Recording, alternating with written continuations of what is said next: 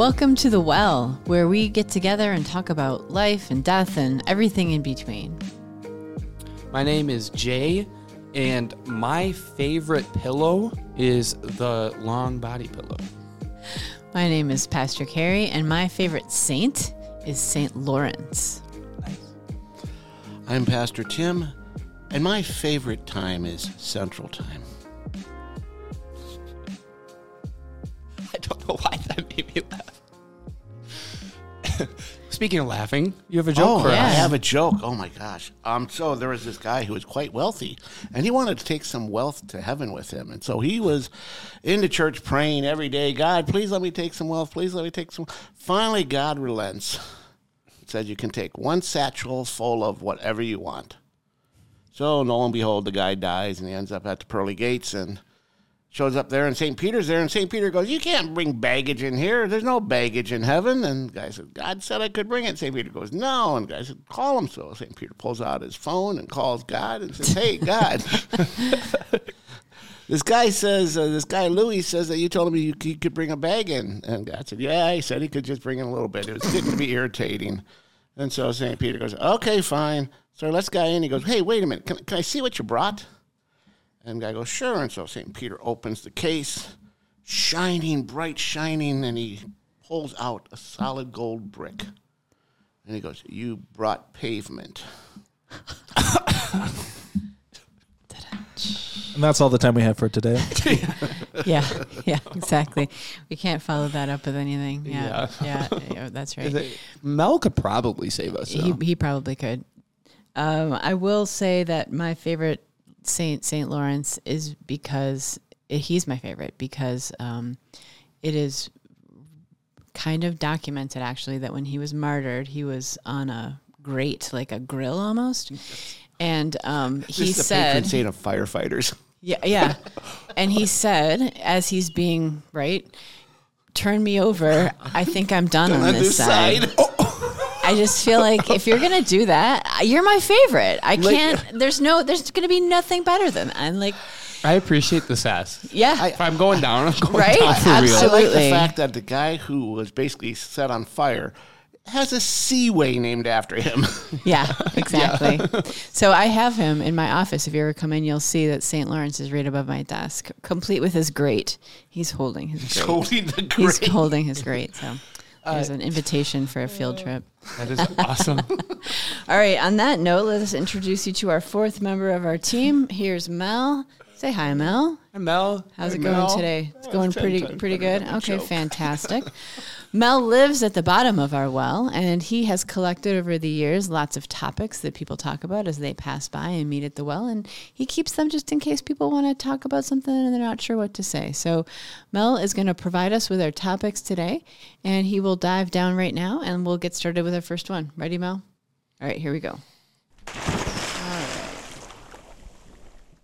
All right, looks like he's got something there. Let's bring him back up here. All right, cool. As you see, Mel is wearing his summer outfit. Yeah, it's got I really like Mel's outfits. a lovely parrot on today. If you're not watching, it's a blue parrot shirt. Very Magnum PI, I think. Right, Mel? Oh, yeah, Mel likes All that. about that. All right, cool. Thanks, Mel. All right. Thanks, Mel. Watch out for the Dobermans. The lads. All right, we got some words on this one. Here we go. Why do you believe there, I think it's saying, why do you believe there is a God? When I ask clergy, the response is because the Bible says so. What proof do you have? It seems people who believe were raised from children to believe. What about the rest of us? Do I have that one more time? Sure, let's do that one more time. Why do you believe there is a God? When I ask clergy, the response is because the Bible says so. What proof do you have? It seems people who believe were raised from children to believe. What about the rest of us? Yep, I know there's a lot going on in that question. I guess I can take the first part first, because why not, right? Mm-hmm. Why do I believe in God?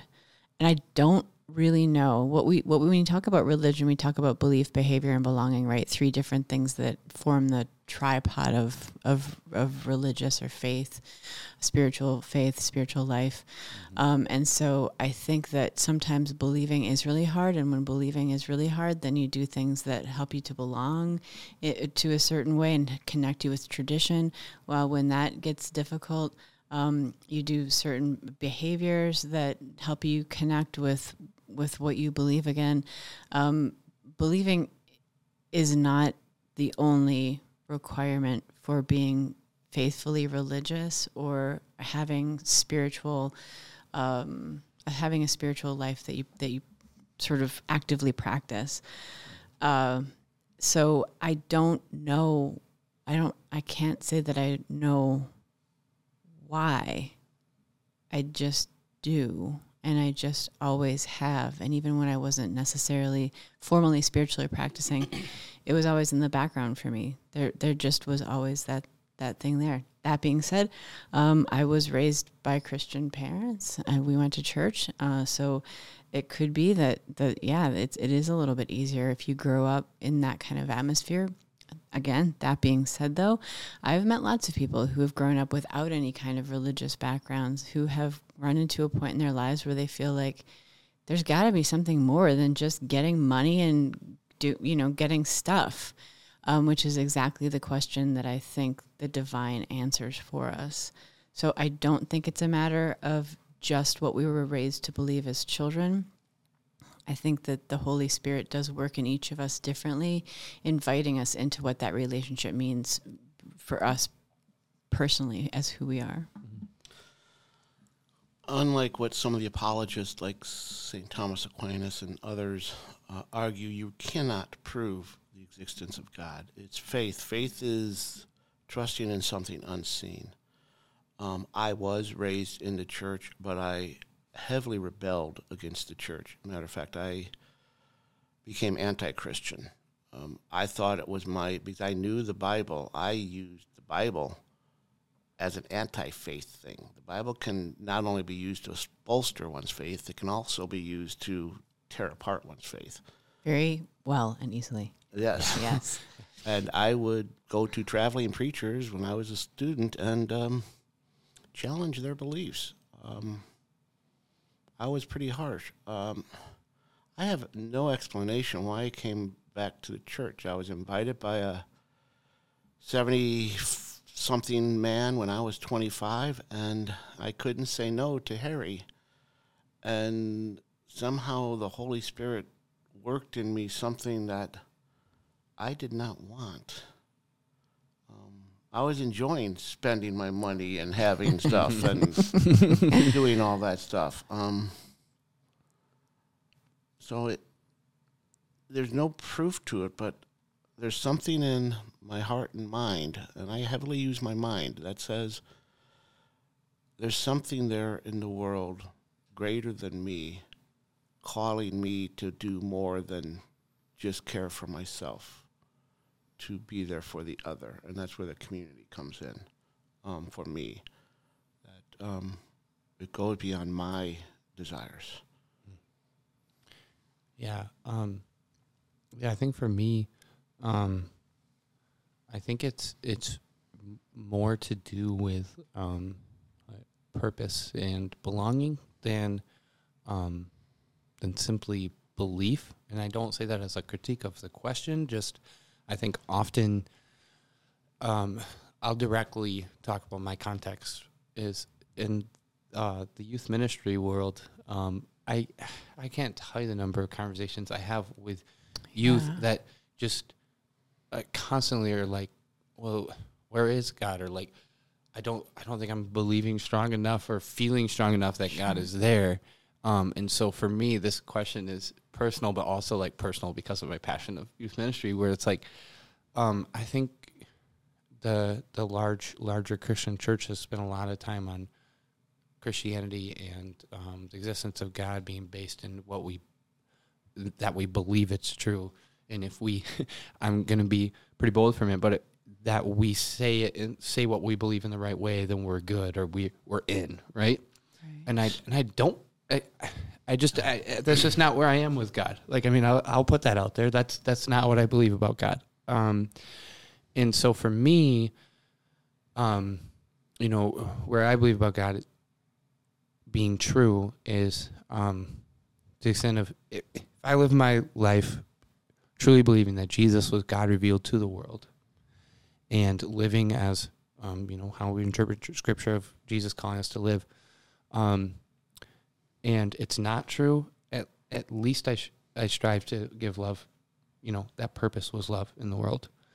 And if it is true, awesome. I hope that God, someone, something bigger than us continues to influence the world to do that. And if God isn't that and is, closed off, exclusive, and I'm wrong, well, at least I brought love into the world, right? And so I think for me, I guess I believe more in the that there's something bigger than me calling me to go beyond myself. Not, and maybe it's not belief; it's more trust. For me, I don't know. I'm thinking out loud, but it's a hard I think question. belief, trust, and faith are almost interchangeable in my mind. And I just want to note that I like all the comments. I'm not trying to pick one person over the other, but I really, really like what you say with the three-legged stool or the tripod of religion. It really helped me to understand. Yeah. That's heavily. It's since I've heard you say that. That's been really helpful way to think about it and talk to others in conversations. So thank you for that. Oh yeah. Sure. I think I need to add something that they mentioned that those raised in the church. I actually think the church as a whole have done more to drive people away from God. I hate to say that. That was my experience, many of my friends' experience. And I see it today when many in the church are pointing a finger out saying how terrible you are. It's driving people from Christ. Yeah, and this is it's just a really big question. But I would say to one of the quick thought is I do see proof of God, and I see that when I see people doing things that I know are impossible for the human spirit to do. Right? Yeah. Mm-hmm. When I see things like people forgiving others in a absolutely ridiculous, radically loving way, in a way that I could never imagine forgiving someone, that is divine action to me. And we see, and it's not reported every day, but it happens every day. I mean, for the hearers, I'm sorry to interrupt, can you do the three-legged stool again? Sure. It's basically, the idea is that religion is not just believing in something. Religion is made up of three different legs that hold the stool of religion or the chair.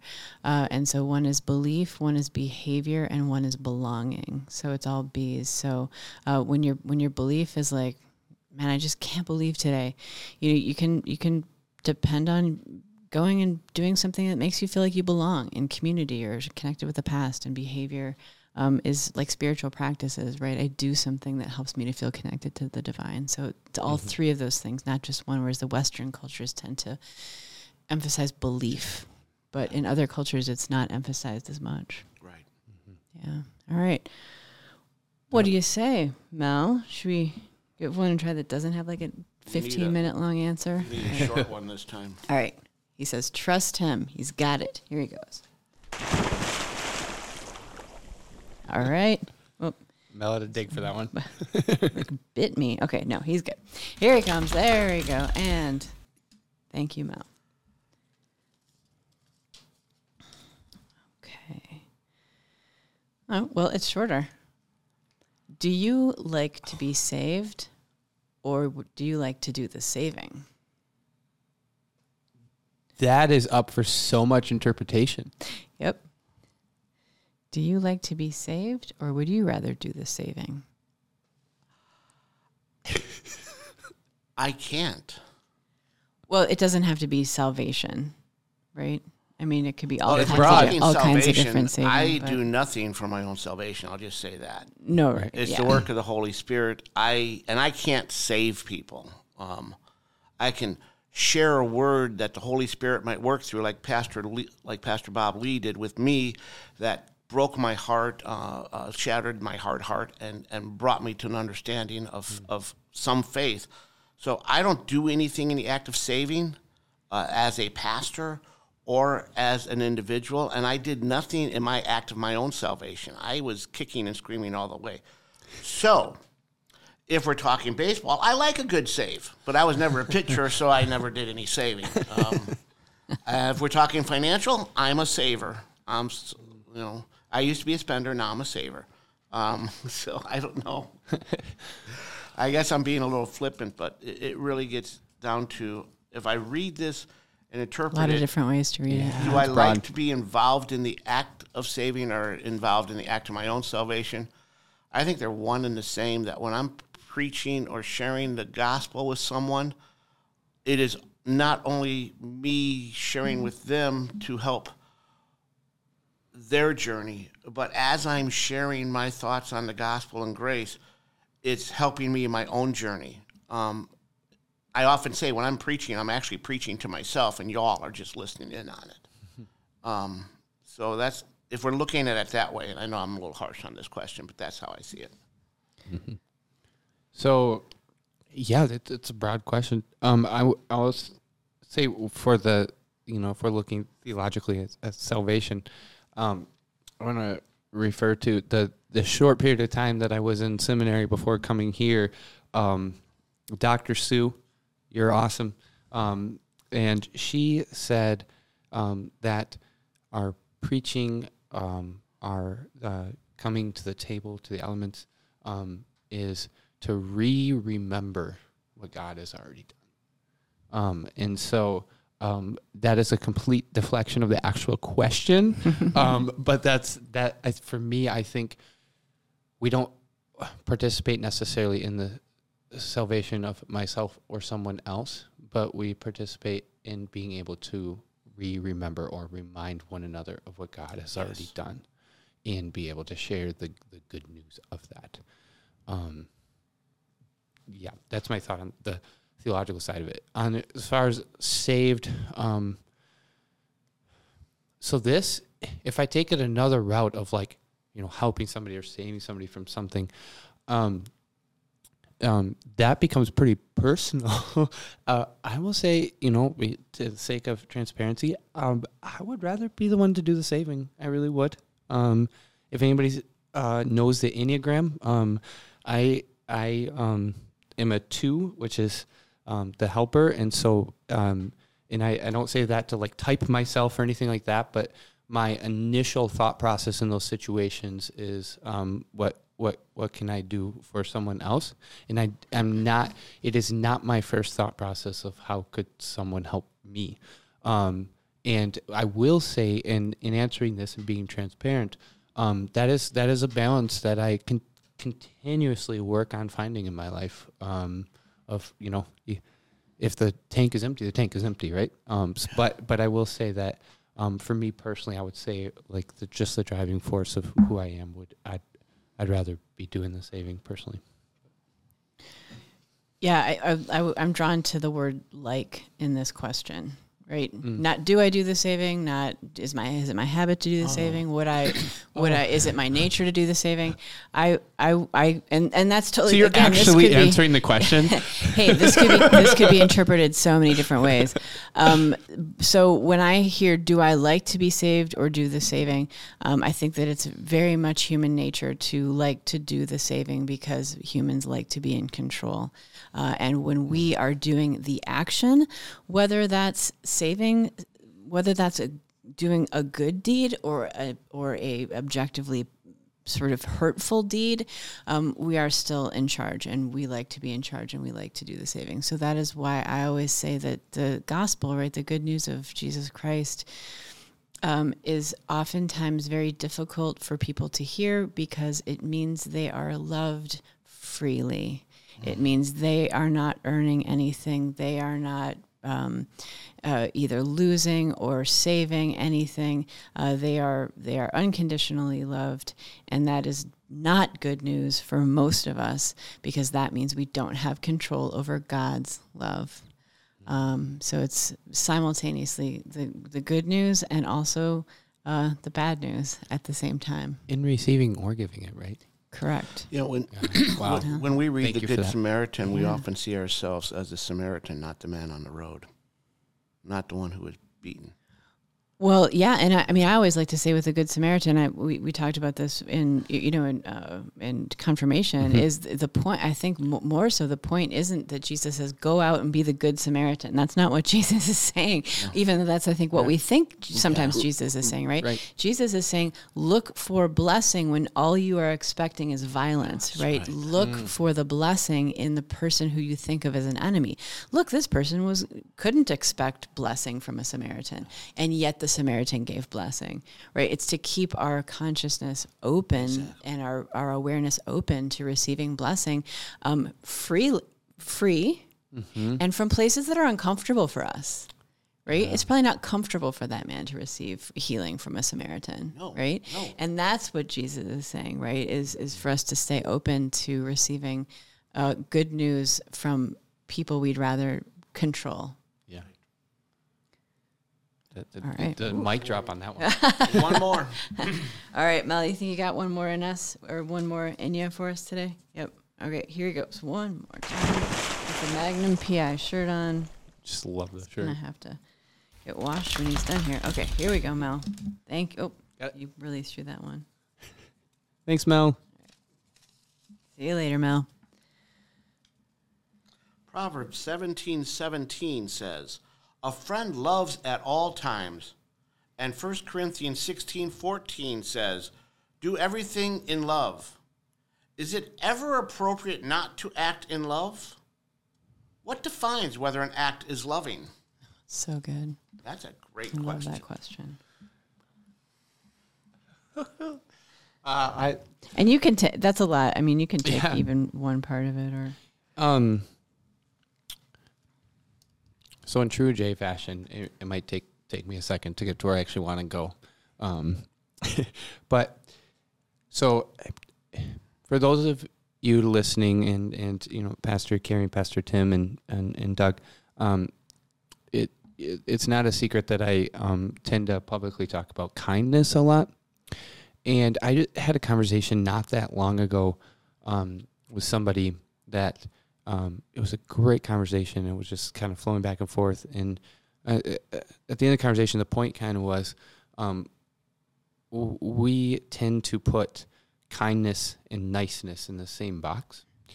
And sometimes being kind does not feel nice. And so where my mind went with this is sometimes loving somebody doesn't feel nice or that you like them or that moment feels comfortable. And I think culturally and you know, maybe as Christians we've tend to make love feel so fluffy.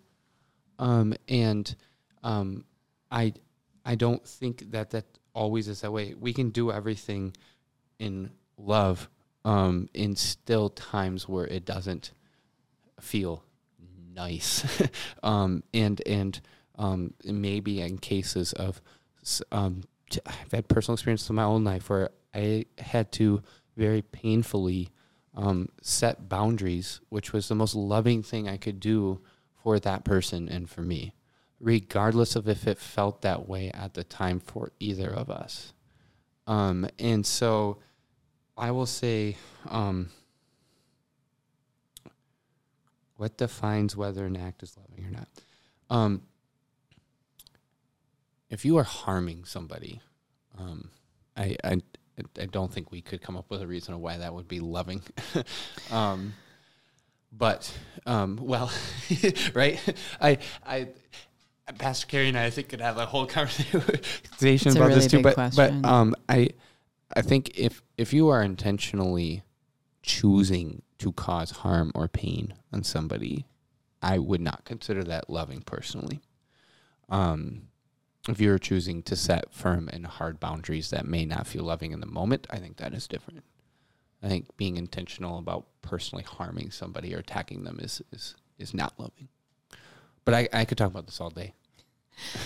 Yeah, Yeah. it's a big question. So I'll just take that last part first, just because you just left off with it, and I think it's a really, really important question that we don't talk about enough, because there have been terribly violent and hateful things done honestly out of love, Yeah. right? Or what someone thought was love, right? You could talk about terrorist acts that someone does out of a love for God or their country or their family who's been hurt by someone. So unfortunately, love for humans can be a very subjective term that we can use to justify almost anything if we only try hard enough, and it's not really even that hard, right? Right. We can do a really good job of justifying any kind of act, no matter how hurtful, no matter how objectively hurtful it is to the person, as loving, right? Well, we're just saving them from themselves.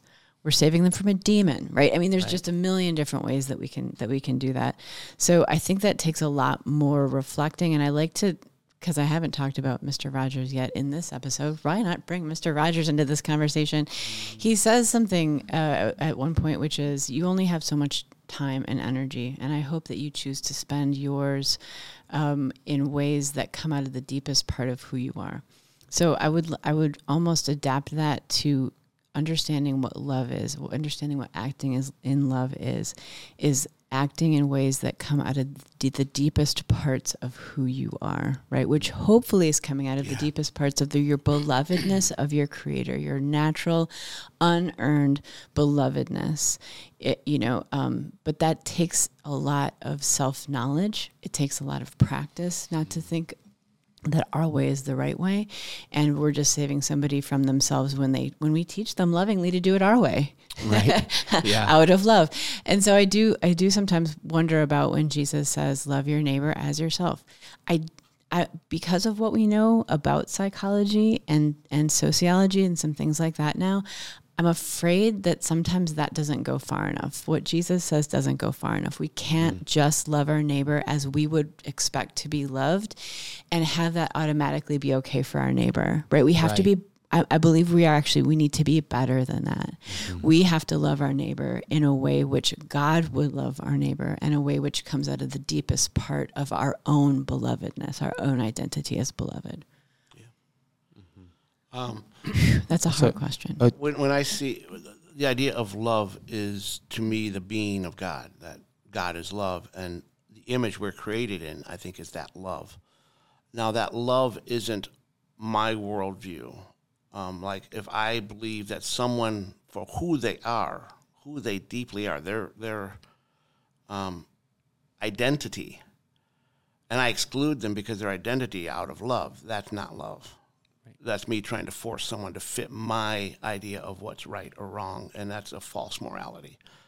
In his liberation theology, I think it was Gustavo Gutierrez that talked about not only do you have to free those who are held down and liberate those who are held down, it's not just liberating the poor, but it's liberating the powerful and the wealthy from their enslavement to their power and wealth, enabling them to love. And for those who are in power and wealthy, that probably doesn't feel like love, but it is. I mean, I look at all my stuff, and I'm starting to get rid of stuff because I sort of realize I'm enslaved by this stuff. I mean, sometimes I worry about what I can say as a pastor because I might upset a member, and I might find myself gone, and gee whiz, I got a house payment to make. That is showing that I'm part of the comfortable that maybe needs to be afflicted a little bit more out of love. Right. It's that's how I took that. So. Yeah, blessed are the poor, right? They don't have to worry about that, right? They don't have stuff separating them from the presence of the divine in their lives because they don't have all those trappings. Right. Jesus talks about that. Yeah. So you referenced Mr. Rogers, and I the three of us at this table all have a healthy dose of love for Mr. Rogers. And for those that don't know, in the time of recording, we're a few days separated from the 143rd day of the year. And Mr. Rogers made that day the I love you day. That's because it's 1 letter, 4 letters, 3 letters. I love you. And so I really don't have anything other than just to say that. That's because awesome. It's cool. And he actually changed my idea of love, to be honest. Absolutely. 143. Yeah, but 143. So I think that honestly, this topic could probably be a full podcast someday. Do we have I think speaking of love, it's time for potatoes. There have been cheesy potatoes resting over here. The smell wafting over into our. All right, Jay, what did you make for us today? I'm sorry, I gave it away. Yeah, hint. It says something with cheesy potatoes. So I made cheesy potatoes, and they're from. Let's be honest, you could find them in any church cookbook, probably. They all have the cheesy potato or recipe. find 4 different recipes that everybody claims is the best. Can we get the hot pad? Can we get the hot pad underneath the table? There's 2 of them under it. Oh no, well, completely underneath it. It's not touching the table. Okay. So there is Better. yeah. Is everybody? So if anybody needs an insight into the personalities in the room, that was a perfect. I'm like, we're fine. But that was a birth order thing. Yeah, I was thinking that too. So you can multitask. You can be scooping while you're talking. Yeah. Can I? Yeah, right. I made an assumption. Scoop now, talk later. So here's the reality of this recipe. Oh, it looks delicious. You could probably find 4 different cheesy potatoes at church potlucks, and everybody would claim they're the best. And so true. I'm just going to be full. They're all the best. I'm going to be full disclosure on this one. I took one that I adapted that my mom actually makes, and I adapted it just a little bit. And it is in one of the church cookbooks from like me growing up that my mom submitted. But I should back up. Oh, sorry, Grandma. My grandma submitted. Okay. Yeah. And you would call this just what? Cheesy potatoes? We just call it cheesy potatoes. So we're it's hot, critiquing guys. Jay's grandma's cheesy potatoes. Not dangerous at all. But I also adapted it. So you're basically just critiquing me, so you can be pretty harsh. They're all. I already have a critique. Really? So what kind of potato? Is this frozen hash brown? So they're frozen hash browns. It's a pretty classic. Sometimes I say things are Midwestern without knowing if they actually are, because I've only lived in the Midwest. But I would say it's a classic Midwestern way to make it, because it's like cans of things dumped with frozen potatoes. But hot dish. Yeah. It's really good. Yeah, so a common way to make it is with like 2 cans of cream of mushroom or cream of chicken or cream of celery. I use 1 cream of chicken and 1 actually the cheddar cheddar soup. The cheddar cheese soup. Yeah. Yeah. To switch it up a little bit. And then I for those that don't know, I love trying different things when I cook. But I also added like a Italian blend cheese to the cheddar just to switch it up a little. So that's the difference. Sorry, Grandma. This isn't really a critique, but I can't cut the cheesy part with my fork. Oh yeah, the top got a little crusty. Delicious. I was at It's the 5 best part. already, and then I bit into that crispy part, and I was like, oh yeah, like 5.5. Delicious. Everything I would want with a cheesy potato casserole. Yep. If I've got like a ham, I've got ham on my plate, or maybe not ham for you, but what, like roast beef or something.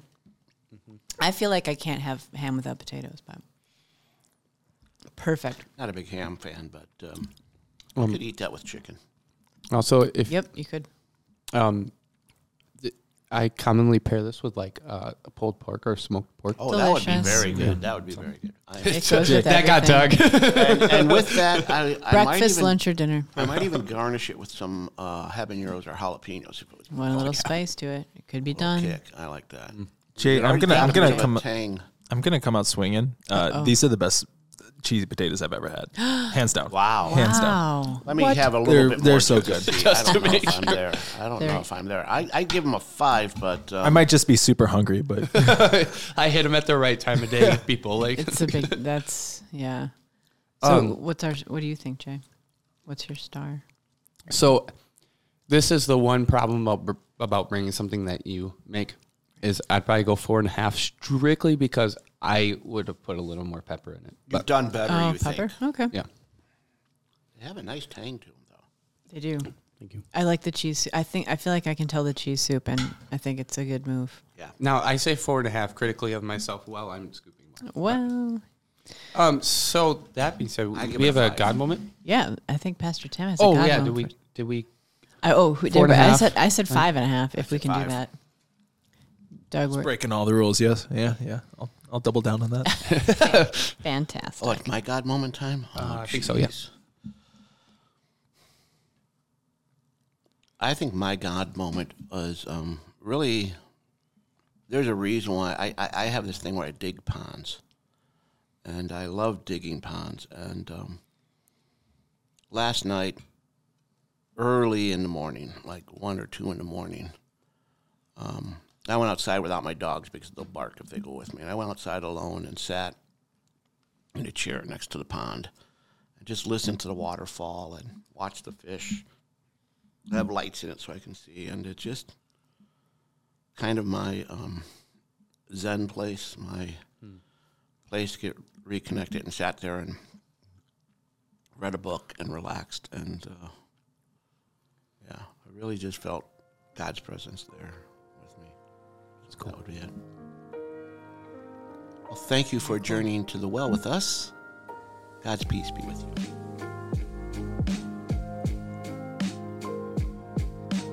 The Well is a podcast of St. Luke's ELCA in Middleton, Wisconsin. You can follow for new episodes airing every other Thursday on St. Luke's website or wherever you get your podcasts. If you would like to drop a question in The Well, you can dive over to stlukes-elca.org/thewell to submit your questions there. The Well is sponsored by St. Luke's Foundation. The foundation is dedicated to leaving a legacy for future generations. You can learn more at stlukes-elca.org/foundation. The Well is produced and edited by Doug Castle.